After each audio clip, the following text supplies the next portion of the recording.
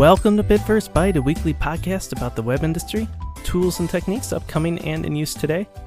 My name is Adam Listek, a web developer from Northern California and Central Illinois.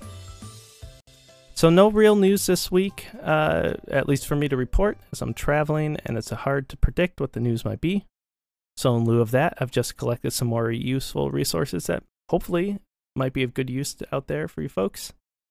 So getting into those, a couple of different ones here. The first one up is something called Filmstro. I stumbled across this, and not really needing it, but I bookmarked anyway because it looks interesting, especially for some projects I want to do in the future. But it's not a traditional web design resource, but if you need to make video or you need background music, it's a library of royalty-free music. And it's royalty-free, it's free for 90-second clips of their music, which is great for YouTube videos, or if you need for podcasts and that kind of thing. If you need them longer or more capabilities where you can do tweaking of the audio and remix certain things, you can purchase a subscription. But for 90 seconds of quality music, especially a few that you could maybe chain together depending on what you're trying to do, it's pretty awesome. Something to check out. Another sound type of one is the BBC sound effects. If you need sound effects that are also royalty-free, look at this library. It's got a lot of interesting variations for videos, podcasts, etc. But these really are only free for your personal use, though. But it's reasonable cost if you find one you really do want for commercial, because it seems like they're only about $5 each. And if you're really not doing this very often or needing it too often, it's not that bad a deal.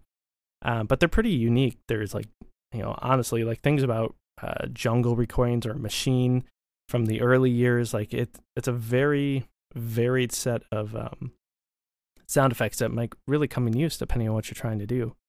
Honestly, it's something that's under a Ken Burns documentary. But hey, you never know when you might need something like that. A useful tool if you're doing CSS animations, and I've started diving into these a lot more than I used to, but something called keyframes.app. That's the actual website name, and it's got a web application and Chrome extension as well called Keyframes, and it makes it super easy to make a CSS animation. I don't honestly have to remember all the different aspects of how to do this. You just kind of plop down a couple keyframes and you can see whatever object or thing that you're trying to animate.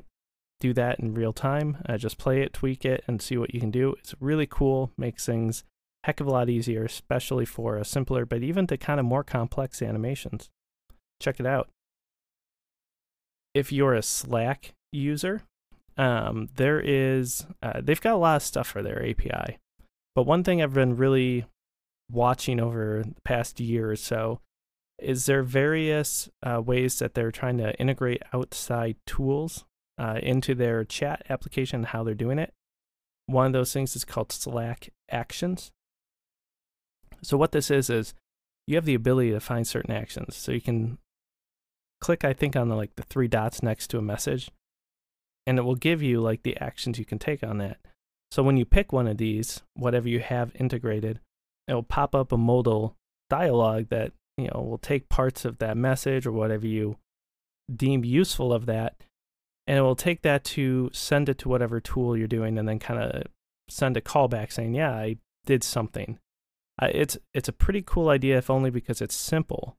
But if you want to say create an instant from a message or a notice or something that came through, it's a very quick and easy way to do that, or any other number of things. But for what it's worth, Slack Actions are not the only thing that has it. They've got a number of other API type of integration tools that don't take a lot to do. You just need that back-end listening to take some action on whatever is being communicated back and forth. So check it out. There's a lot you can start to do with it. There are other tools out there, I've been using Microsoft Teams a lot for a couple things, and they're starting to get there, but certainly nowhere as deep in the API options that Slack does have right now.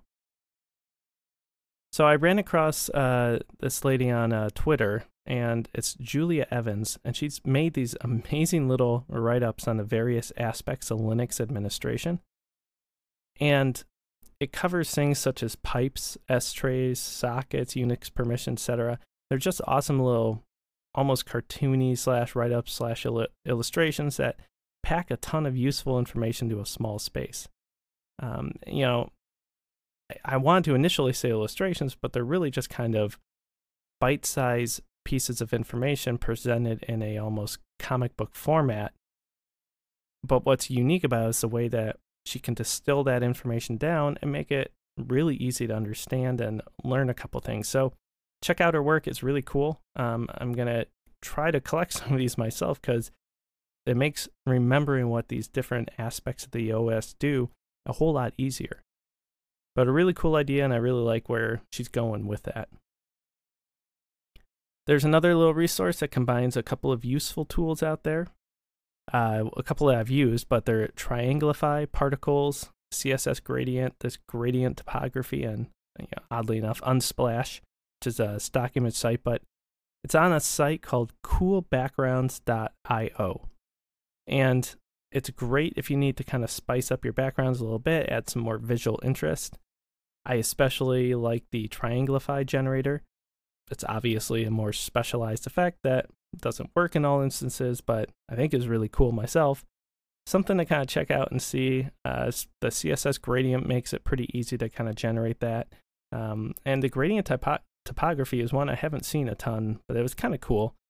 Taking like those topographic maps and doing a gradient with them, and it's a background type of interest. It's pretty cool.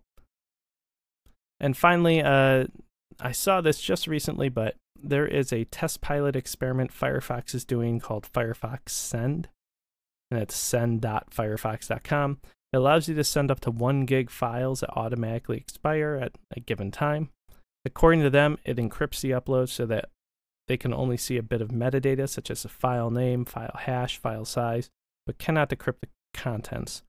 Not sure how long this will be around since it's a test pilot, but a useful tool if you do need to send files quickly between people. I've used a lot of these over the years.